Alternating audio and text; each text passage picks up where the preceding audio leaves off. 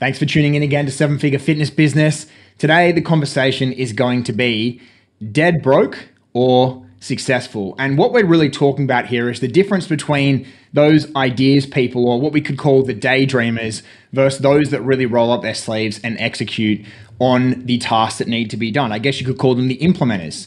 Now, we observe this being such an important differentiation based on what we see in our own fitness businesses, in our own lives on a personal level, and then also for our mastermind members. And the difference between these two mindsets and behavior styles is night and day. And it's really probably the most important thing that will determine whether you are successful or, as we said at the start, dead broke.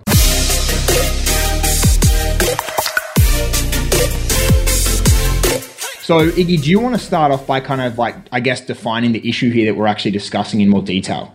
This kind of comes up based on a lot of the things that we hear from our own clients and people that we talk to on a day-to-day basis. I think with the industry as a whole, personal trainers innately are very kind of like passionate and very expressive and kind of looking outwardly. So we get into this mindset where we're just constantly in this fantasy realm where we're just daydreaming. Right? We have ambitions, we have all these ideas, and we like to do this or we like to be here, but we get stuck in that realm where we're just dreaming, right? We're daydreamers, right? And so somebody who's a daydreamer is just that. They're just dreaming, hoping things will get better, never actually doing the work that makes it better, staying in their comfort zone and almost kind of like being soothed by that idea of like, hey, someday this can be better, but then to justify by, that's not me. I have so many things going on. I don't even know if that's possible, but it feels good to dream about having a better life and doing nothing about it. I can actually just really sort of flesh out the daydreamer, I guess, concept, because to be honest, before we went online, this was actually one of the areas that I really struggled with, is that I was always ambitious. I've always considered myself to be very able and talented and I guess intelligent, but my problem was actually taking the action that needed to be taken. It was really tough because when I wasn't doing it, when I had my own sort of face-to-face PT business, I would often feel dejected, guilty, stressful. And I guess I would never feel like I had enough time in the day because there were all these things that I wanted to do. And it was like, I knew where A was, I knew where Z or Z was, but I didn't know those little tiny steps to take in between. I hadn't taken the time necessarily to sort of map those out clearly.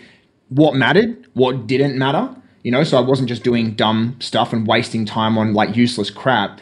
And then basically, I never really set myself any sort of parameters or accountability for actually completing those things in a certain time. And basically, this. I mean, at one stage, I was almost ready to leave the personal training industry because I was fed up. And you kind of threw me the lifeline. At the time, you'd become a really good executor of tasks based on some of the mentorship that you'd had and probably based on your upbringing. And so you were able to sort of, I guess, guide me. And I think, I've sort of said this before, but I feel like one of the mentorships that I've done is the mentorship of Andrew Gosen, because I've kind of seen the way that you do things and it's really changed. So I guess G, how do you sort of see this situation? How would you describe it? Yeah, I think the biggest thing for me is just being really, really clear on my goals. It's okay, well, am I going to step up and am I going to be successful in life? One of the things that really drives me is being a provider. I think that was the environment that I was brought up with. And it doesn't matter what it is. I feel guilty as a person if I'm unable to provide for my family, my friends, which is, the environment that I grew up in. So, I think that very much I'm a daydreamer, but I think that I feel like I connect the dots really well. I go, well, this is a daydream, but in order to get to point Z, I'm going to have to do this. Or, at a later point, I have a team that's going to be able to do, and, pretty much complete my bidding in terms of, my ideas and dreams. Yeah, but you followed up really well as well, which is also really important to recognize. I would say, AJ, you're not a daydreamer. I'd say you're a true visionary. You know what I mean? Someone who has a compelling vision that they're working towards is able to switch between the realm of implementing and then kind of taking this bird's eye view where you're looking ahead. But you're still able to go in and actually implement. Whereas like a daydreamer is stuck in that fantasy realm, not actually doing those things about it. Right. So if you're if you're willing to get your hands dirty and put into work, right, and do the things that others people aren't willing to do, right, and if that means going to sleep a little bit later to lay the foundation for your business, if that means sacrificing your lunch break and using that to do things, right, and really looking at your schedule and figure out how can I block time out to do these different things so I can get closer to my goals. That's what an implementer is willing to do. But a lot of times those who implement aggressively are being drawn by a vision that's compelling them to get from where they are to where they want to be. Right. Whereas like you can be dreaming about wanting to do something, but unless you actually are willing to put in the work, you're just a daydreamer, and it's more of like a nice to have. Like this would be really nice to have, but it's not like I need to have it, right? There's nothing compelling about it, so therefore there's no action that's taken. Yeah, I mean, we see this all the time. I think like you could kind of make it, a silly analogy, but one that kind of shows how silly this is like, imagine, say I wanted to become an electrician, right? So I go and I buy the truck. I go and put all the things on the back of my truck so that I can fit all my tools. I go and spend thousands of dollars on tools, and I get myself ready. I buy my work uniform, and then I never actually go to work. Like that's what a lot of people actually do. When it comes to the ideas, is that they know what they want, and they sort of prepare and do all the busy work for that, but they never actually follow up on that incredibly important second step. And I guess the difference, as I perceive it, is that daydreamers, they only do part one, which is that they just create the vision. And it's a fairly vague and broad vision, and it's often quite extended into the future. And the executor, they have the vision, they have the dream. But what happens is, whether it's them doing it in the early stages, and most of you listening to this, you will be doing the work. You create goals, you set timelines, and you actually follow through with it, some sort of accountability to make sure that things and the right things are being completed. Eventually, when you get to the point where, you may be dreaming ideas into existence and then executing in the follow through with your team, managing them, making sure that they're doing the right things. But you really are not going to have any success ideas in isolation. That's, I guess, what we're getting to here. Yeah, because when it really boils down to it, if you're an executor, right, you're willing to sacrifice short-term pleasure for long-term gain.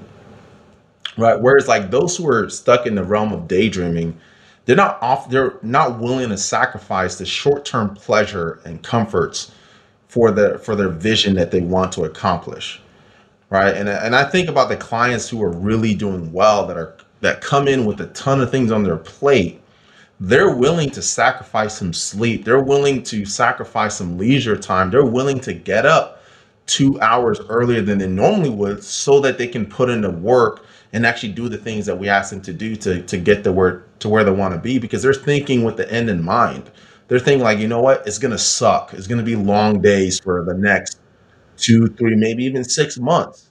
Right. But if I can do the work now and lay the foundation and create that momentum that's going to allow me to gain freedom 6 months, even at 12 months from now, it's going to be worth the temporary sacrifice of putting myself and stretching myself beyond what I would normally be comfortable with.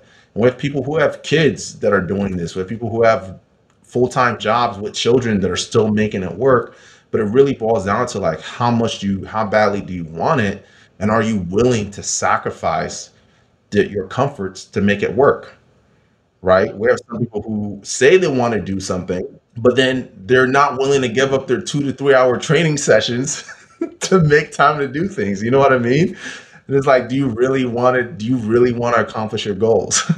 I think there's an important distinction here. It's one thing to give up your time, and that's one of the big blocks that people face. They're unwilling to give up the time. But the other big block that people face is they're unwilling to part ways with money. And, you can either investing comes in two ways. It's investing with your time or investing with your cash. And when people are unwilling to invest in cash, that puts them in a situation where, they've got an inability to learn. They've got an inability to find out and prove a hypothesis for their dreams. Yeah, it's a really valid point. I mean, there's a lot of people that don't actually back themselves. And so I think there's a lot of ignorance and naivety, I'd say almost arrogance, that goes into someone's thought process where they think, hey, I'm going to be earning X amount of money and be this wealthy, but I'm going to do it all on my own, right? I mean, the fastest way to accelerate forward, and as I've said, we've done mentorship after mentorship, it's to actually learn from the best, learn from the people that are already doing this. Don't be arrogant enough to think that you can immediately enter a market and do it better than the people that are already established as the major experts. Why not just find out what they do, pick their brains, and then use that to propel yourself forward? A concept that one of my mentors shared with me a few years ago that's really stuck with me was, he asked me like, Iggy, so we all have the same hours in a day, right? Whether you're ultra wealthy or super poor, we all given the same 24 hours, right? But what's the difference between those who are really, really successful and those who are really struggling is those who are really successful figured out how to buy time, right? And to figure out how to gain time. And I was like, what do you mean? So he was saying like the way that you're able to gain time is by acquiring information, right? So if you spent 5 years through trial and error learning something, I can gain 5 years worth of experience if I hire you and pick your brain. I can download that 5 years worth of experience, and now all of a sudden I just gained 5 years worth of time, and I'm able to consolidate that into a very short period of time and essentially buy time. So he's saying that's what those who are really successful do.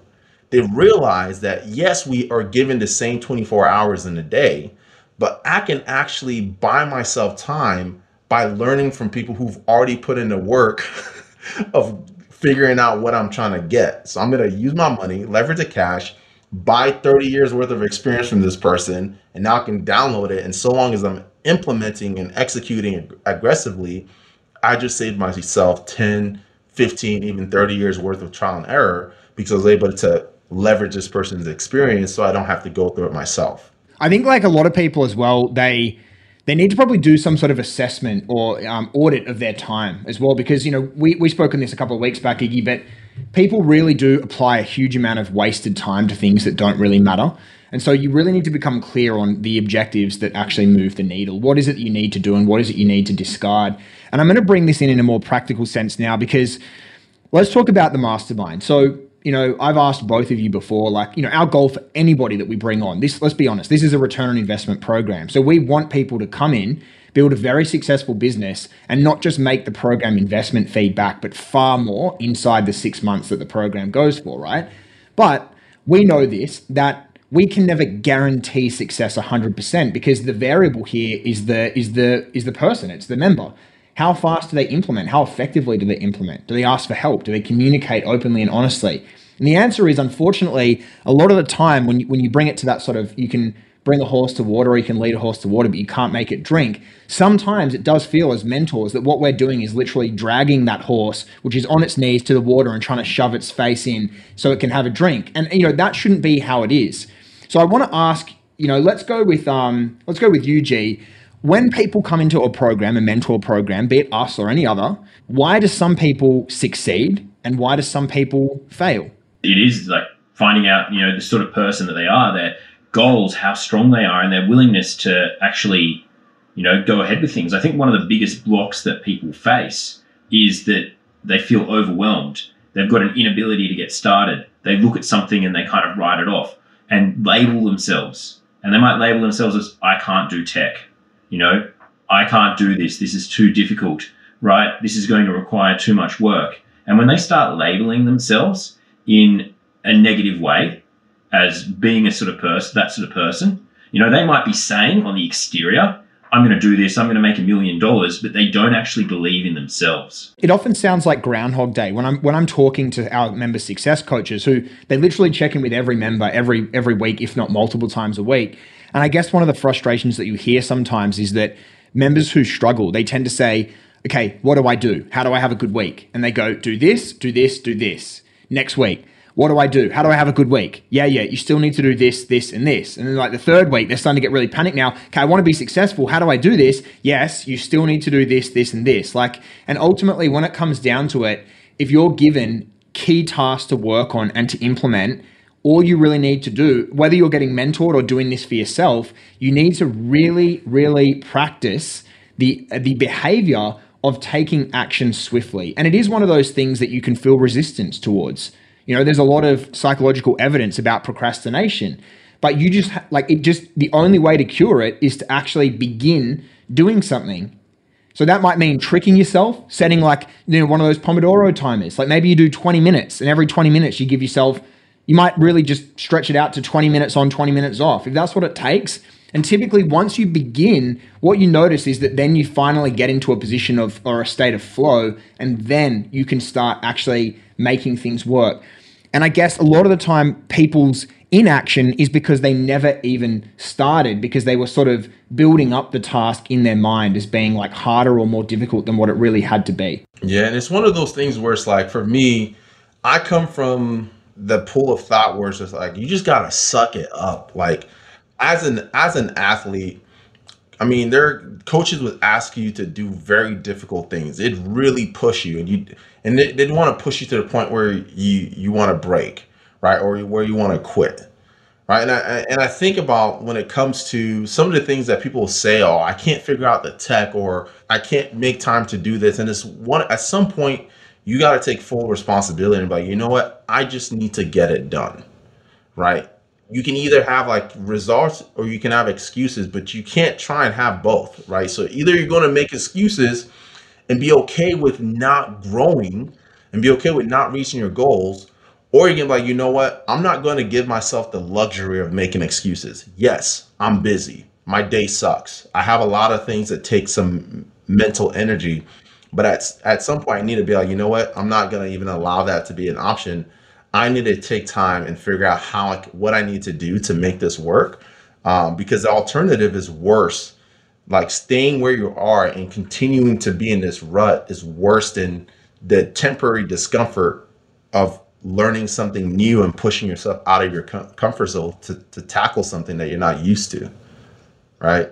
And a lot of people don't understand that. Like they're willing to sacrifice the temporary pain of discomfort that they're going to experience for exposing themselves to new information in exchange for the comfort of doing what they're used to doing and staying where they're comfortable with. What you're saying, again, you've actually said it a couple of times. It's actually really made me see that this is kind of like a chronic version of the marshmallow test, right? So for those of you that don't know what the marshmallow test is, it's one of the most famous psychological studies that's ever been done. And it's shown to have an incredible predictability on your success in life. And what they did was they took young children, put them in a room, and they put a marshmallow on the desk, and they said, we're going to be back in 10 minutes. Don't touch the marshmallow. If we come back in 10 minutes and you haven't had it, you get a second one. Then they'd walk out. Now, of course, they could see in, but the kids didn't know that they were watching. And what they would see is that the vast majority of the kids, they couldn't wait 10 minutes. They ate the marshmallow, right? So what they weren't able to do was to put off short-term pleasure for long-term gain. Now, those that did succeed, they actually found that they were actually really clever in the way that they beat the system. They wouldn't look at the marshmallow. They'd do all sorts of things, but ultimately, they've followed up this study a long time afterwards, and it's alarming at how predictable it is, at how effective it is at predicting success in life. Because ultimately, if you're not able to put off short-term pleasure, i.e. sitting down with your feet up, watching TV rather than doing your job, or deciding that you can't be bothered to go for that run because right now you're feeling comfortable in your cushy lounge chair, whatever it is, you're not going to get things done and you're not going to be successful. So this is a discipline. It's something that everybody can teach themselves. And if you don't have this discipline effectively implemented into your lifestyle at the moment, then it probably means that you're operating out of a dysfunctional environment where you either don't have the right people around you, or you just need to actually get people around you that can motivate you to change. Now, it'd be something worth unpacking in another podcast episode is like, how do you create this winning environment for yourself if you do find yourself in a situation where you're around people who, for just a lack of a better word, you're around a bunch of losers. Yeah, it'd be a great episode. It would. We'll definitely need to unpack that, but that's essentially what you need to be able to do is you have to stack the odds in your favor and hedge against failure by creating this environment where you just force yourself to execute and do the things that you need to do to be successful. You put your head down and you put in the work. Like there's no shortcut to being successful, right? Even those that we don't respect because of their lack of ethics, their lack of morals, and their low level of integrity, what you can't fault them is their work ethic, right? There are people who are successful in business that I don't respect because they just don't value the same thing that I value, but I respect their work ethic because they're hard workers, right? And that's one thing that you just can't avoid. You got to be willing to put in the work, and you really got to be willing to eat shit for a few months to get to where you want to be, right? There's nowhere around it.